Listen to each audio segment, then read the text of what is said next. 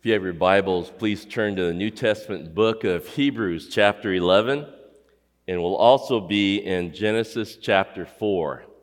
Hebrews chapter 11 and Genesis chapter 4. There's some sermon notes at novachurch.org and on your Nova Community Church app that you can go to, and there are some scriptures noted there.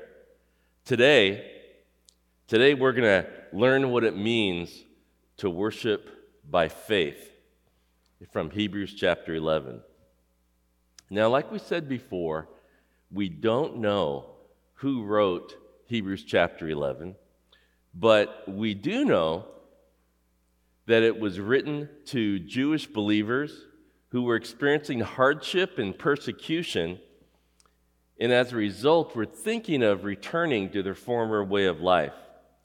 So the writer drops Hebrews chapter 11, where he strongly exhorts these believers to have faith.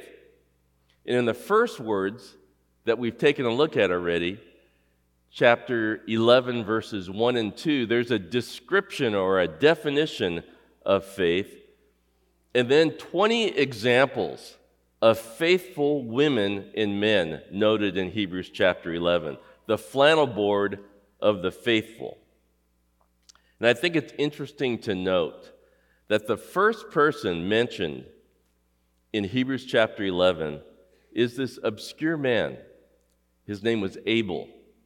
And Abel's faith is noted here because of his worship of God, which tells us something about God, and it tells us something about us in the importance of worship. And the Bible has very little instruction when it comes to the form of worship or the style of worship or the liturgy of worship. The Bible does say that worship is a priority, but there's very little written about how we ought to do it. So when we talk about worship, we're not really talking about form or style or models. And by the way, as Americans, we have this incredible choice of forms and styles of worship. As Americans, when we think of worship, we mostly think about church. And in America, it's interesting because we do this thing where we try out churches, right? When we're looking for churches, we get to try them out, which is not really what the rest of the world gets to do when they think about, hey, I think I want to worship at a church. And when we try out churches in America, we ask ourselves questions like, how is the music? And we go to a church, we try it out, and we ask ourselves, what's this music like? Are they hymns? Do they have an organ? Do they have loud guitars? Is it dark in there? Do they have good lighting? Is there fog machines? Are they lifting their hands? Are they closing their eyes? Are they kneeling down? Are they rushing the stage? Are they dancing around? Is it quiet? Is it slow and methodical, or is it fast-paced and driving? And we get to try out these churches that are all like that. So we get to sort of find our church culture and find our fit. And then sometimes we say things like, you know what, I didn't like worship, as if that worship was for you. Or, I want to worship God the way I want to worship God, as if it's really about your preferences. We ask ourselves in America a lot of times, did I like the sermon? Was it inspirational? Was it serious? Was it intense? Did I learn something? Was I moved at all? We ask ourselves about the people in the church. Was it crowded? Was it smaller, more intimate?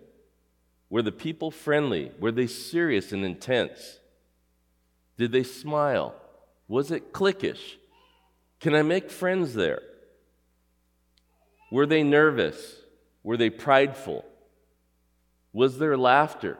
How did they treat men and how do they treat women? Were they only older or were they only younger? What do they do with the kids? Which kind of goes along with, what about, in America we ask this question so much, what about the church programs? What kind of programs do they have for the youth and for the kids, for the men, for the women? What about education?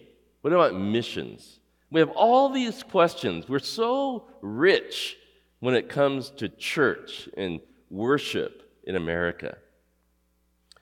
So when we talk about worship and how we worship, we're not talking about form or style.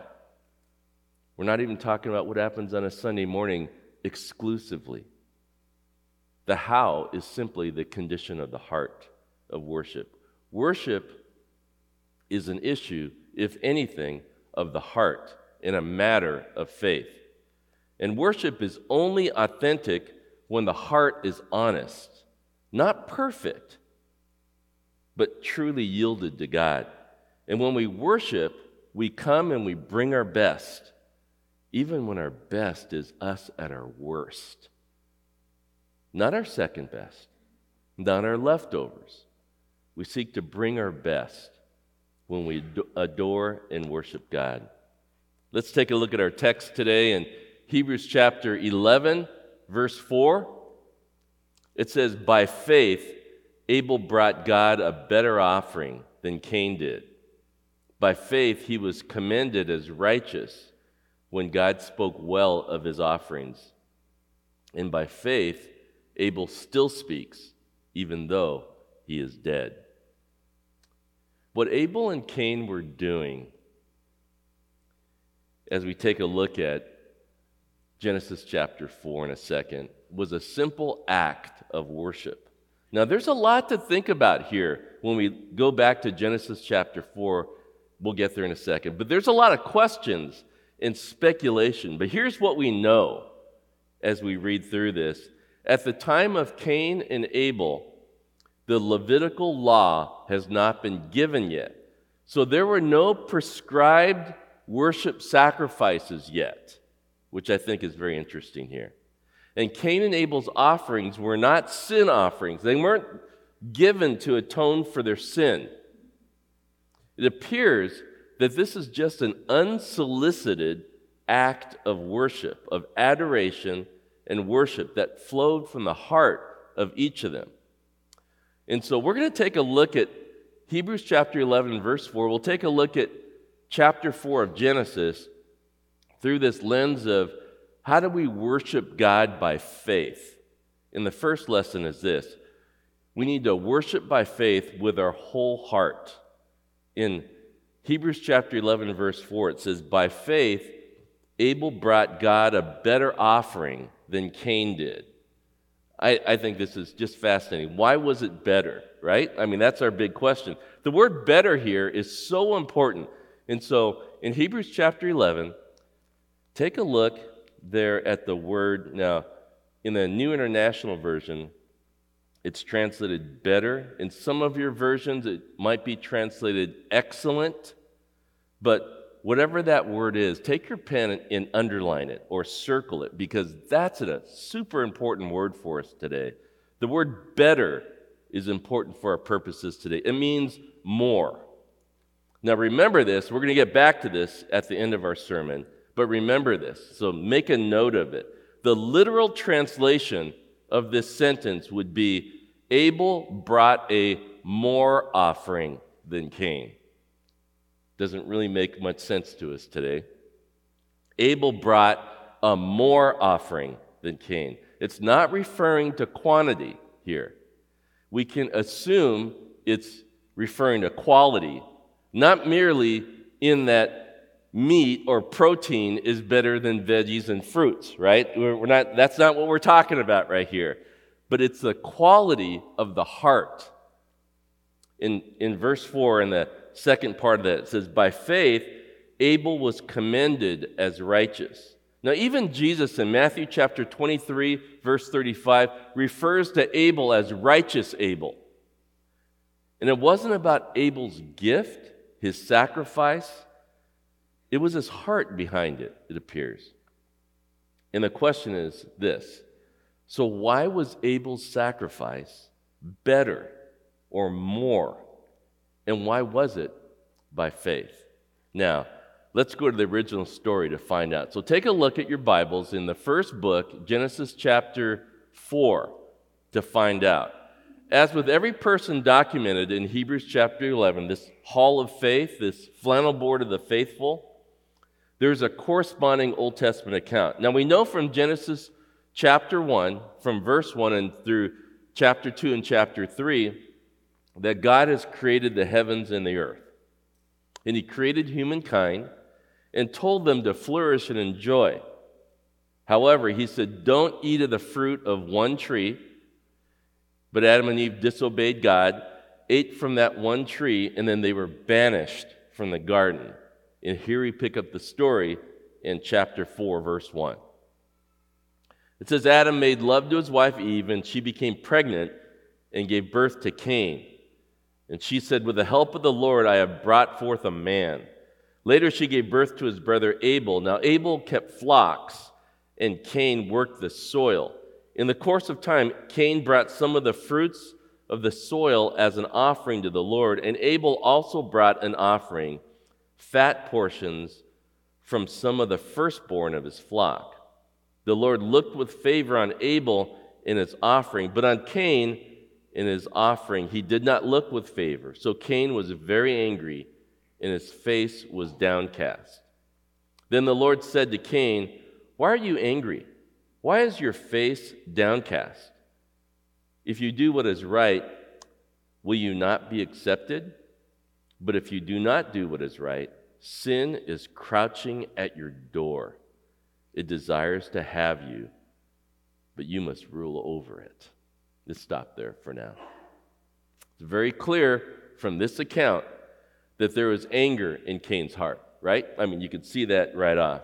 God gave him a warning.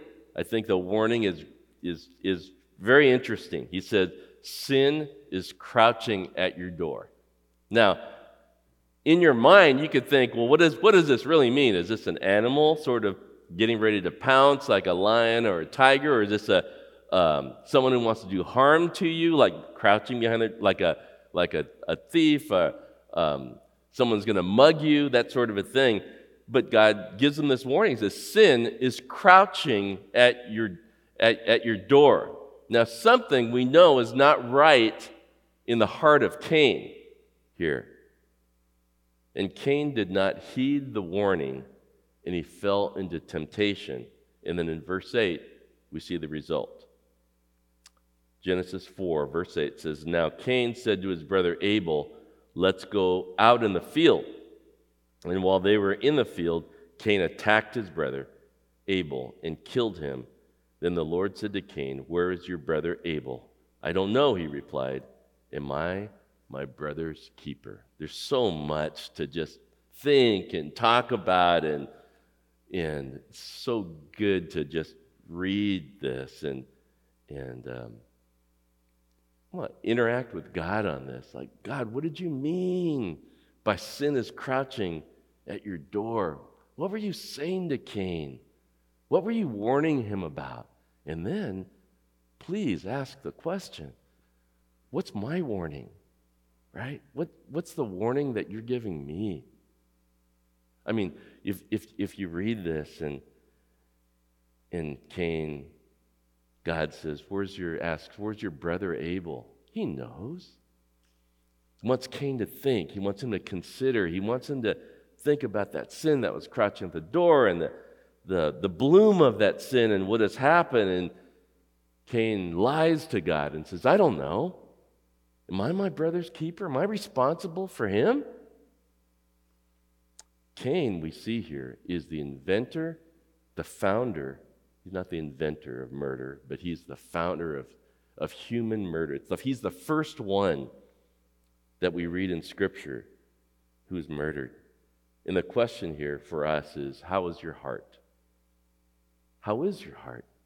When you worship, what's going on in your heart? And so what we find here, Hebrews chapter 11, verse 4, Genesis chapter 4, that worship by faith, worshiping God by faith means, number one, you worship with your whole heart. Number two, the second way to worship by faith is you worship with your best. You worship with your best. Now, in Genesis chapter 4, verses 3 and 4, and if you look at the New Living Translation, which I think gives us a good idea here, in verse 3 it says in Genesis 4, when it was time for the harvest, Cain presented some of his crops as a gift to the Lord. Verse 4, Abel also brought a gift, the best portions of the firstborn lambs from his flock. Now, verse 4 tells us that Abel brought firstborn lambs. Now, maybe it was the first time, think through this with me, maybe it was the first time that Abel's flock had multiplied and given birth. And so this could mean this firstborn lambs could mean it's the first time that his flock is multiplied. I mean, this is like Abel's like, I've been working this flock and now I've got my first. Kind of want to keep your first, right? You ever go to a small business and you go in there and sometimes they'll put a dollar bill and they'll stake it to the wall, right? What is that dollar bill? It's the first dollar that they made. It commemorates hard work. It commemorates, this is the first of it. It says here, Abel brought firstborn lambs, and maybe it was his first time. And let's assume that also, if it was Abel's first time of firstborn lambs, maybe this was Cain's first harvest. Let's just assume that. And notice, though, in verse 3, Cain brought what of his crops? Some. He brought some crops as a gift. But Abel, what did he do? Abel brought the best portions of the firstborn lambs, which tells us something about the heart here. And when you worship by faith, you bring your best, you bring your first, not just some. You don't just sort of casually interact with God. You bring Him your full heart, and you bring Him your best, you bring Him your first. You give Him that full attention. Throughout Scripture, the first and the best offerings are what God's people are encouraged to bring to Him. And this is it's very practical. It's a very simple and practical way of bringing God our best. And the reason why bringing God your best and first is a practical way of worshiping God, because it's a matter of action here. It's an active sense. And the action is an action of priority. Its priority is what we're really dealing with here. The first thing that you do with something or with someone tells us a lot about where your heart is. And the first thing, the default, is your go-to. And this exposes what's going on in your heart. And it exposes all that your heart is being brought to this worship. A life of faith puts God first in every area of our life. And when you worship by faith, you are giving God priority. But not just that. Here we could see also not just giving God the priority, the best and the first, but it's also trusting in God. So when you worship, you're trusting in God. And Abel's action was by faith because he was trusting God with the rest. Abel brought the firstborn lamb offering to God, and he had to trust God that he would have enough of the rest of the flock. There's always that unknown element, though.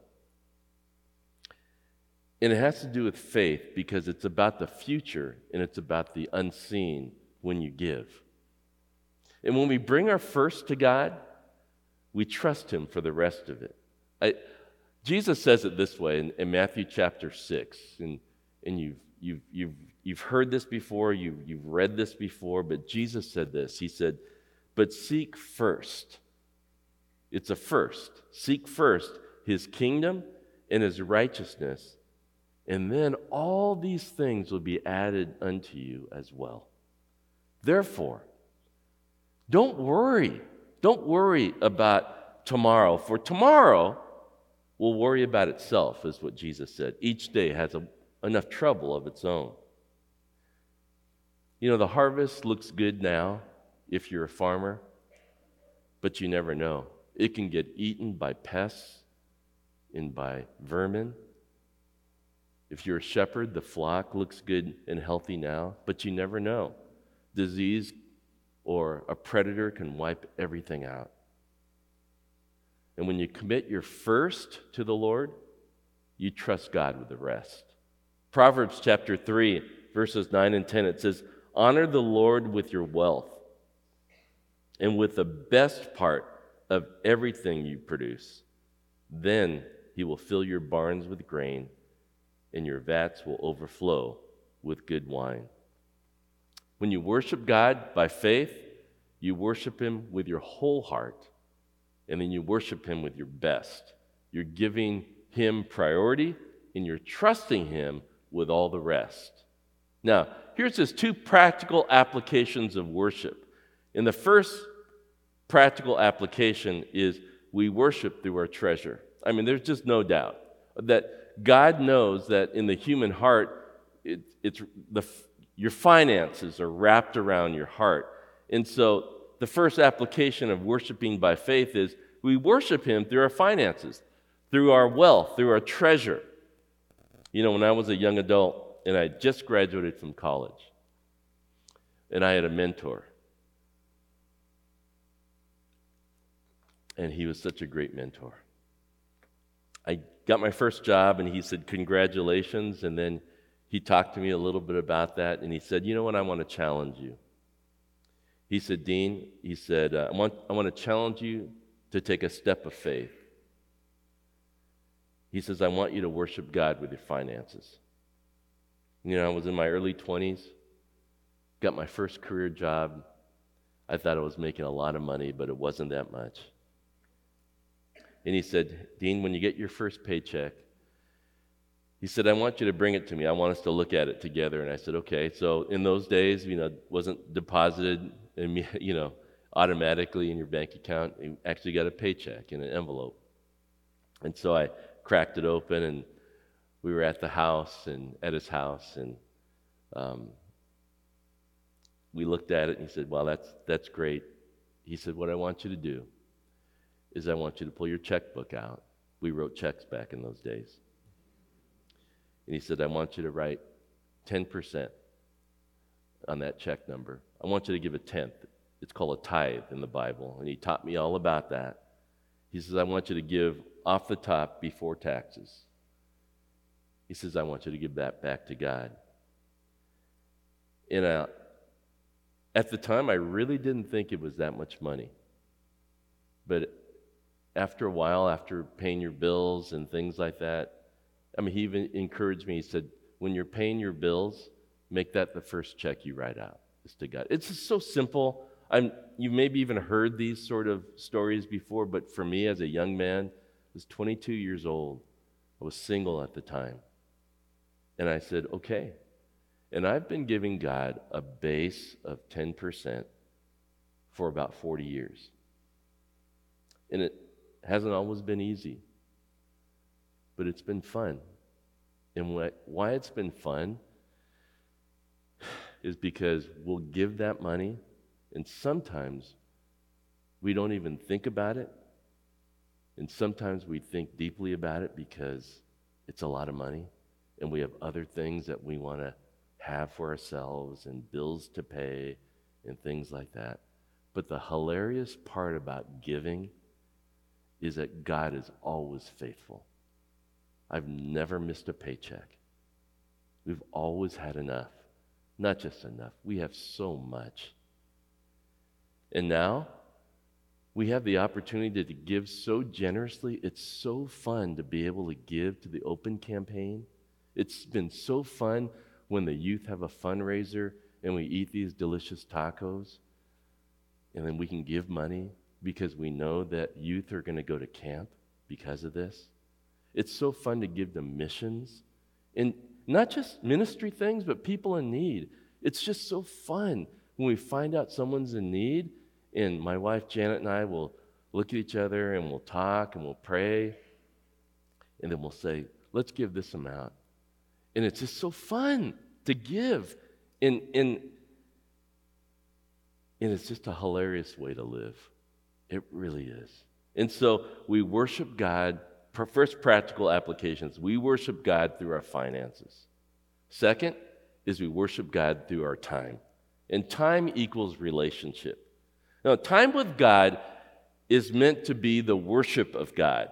And when Jesus went to the cross, it was that he did that so that we might be reconciled back to God in relationship.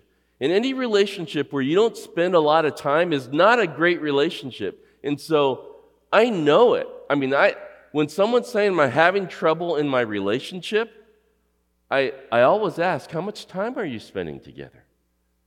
A healthy relationship is dependent on the time that you spend. And Jesus died on the cross to bring us into relationship with God. So how do we spend time with God? We do it by faith. We do it with our whole heart. We give him our best. We don't give him our leftover time. I think you could find out so much about a person if you know how they spend their money and how they spend their time. I think you can also know who a person is worshiping by how they spend their money and how they spend their time. Who are they spending their money on? What are they spending their money on? And you'll quickly find out what's priority in their life, what they're giving their best to, who they're worshiping, and who are they spending their time with. You'll know it immediately. It's so simple, and worship is like that. It's so simple. Mark chapter 12 is a great story about worship. And Jesus is sitting down outside the temple, and he's watching people give. Take a look at this. Mark chapter 12, verse 41. Jesus sat down opposite the place where the offerings were put and watched the crowd putting their money into the temple treasury. Many rich people threw in large amounts. I love this story. Verse 42. But a poor widow came and put in 2 very small copper coins, worth only a few cents. Calling his disciples to him, Jesus said, "Truly I tell you, this poor widow has put more into the treasury than all the others. They all gave out of their wealth, but she out of her poverty put in everything, all she had to live on." Now Jesus was at the temple, and he's observing how people gave. He's not scrutinizing how much they're giving, but he's looking at their hearts. And that's what worship is about, right? That's what we've learned today. It was easy to discern hearts by their finances. And in verse 43, super important for you to see this here, Jesus says, this poor widow has put what? More. She's put more. Now, more. He uses that word more. It's the same Greek word in Hebrews chapter 11, verse 4. Remember when I said circle it, mark it? Translated in the New International Version as better, but I said literally it was about giving a more offering. And Jesus uses that same Greek word pleon here. And so Jesus says, this poor widow has put more. It's that same Greek word we talked about in the beginning, Hebrews chapter 11, verse 4. The poor widow gave a more sacrifice, just like Abel did. Now, why does Jesus call this a more offering, a better offering? Because it required faith. What made it better? It was her heart. By faith, the poor widow gave all that she had. By faith, Abel gave his whole heart, the best portions of the firstborn lambs. It's about worship. It's about your whole heart. It's about giving God your best, giving God priority, and then trusting God that He'll take care of you, even though you give Him your best. I love what the writer of Romans in chapter 12, verse 1, speaks directly to the people of Nova, to us, New Testament believers today. He writes, "Therefore, I urge you, brothers and sisters, in view of God's mercy, to offer your bodies as a living sacrifice, holy and pleasing to God, which is your true and proper worship." Amen. Amen.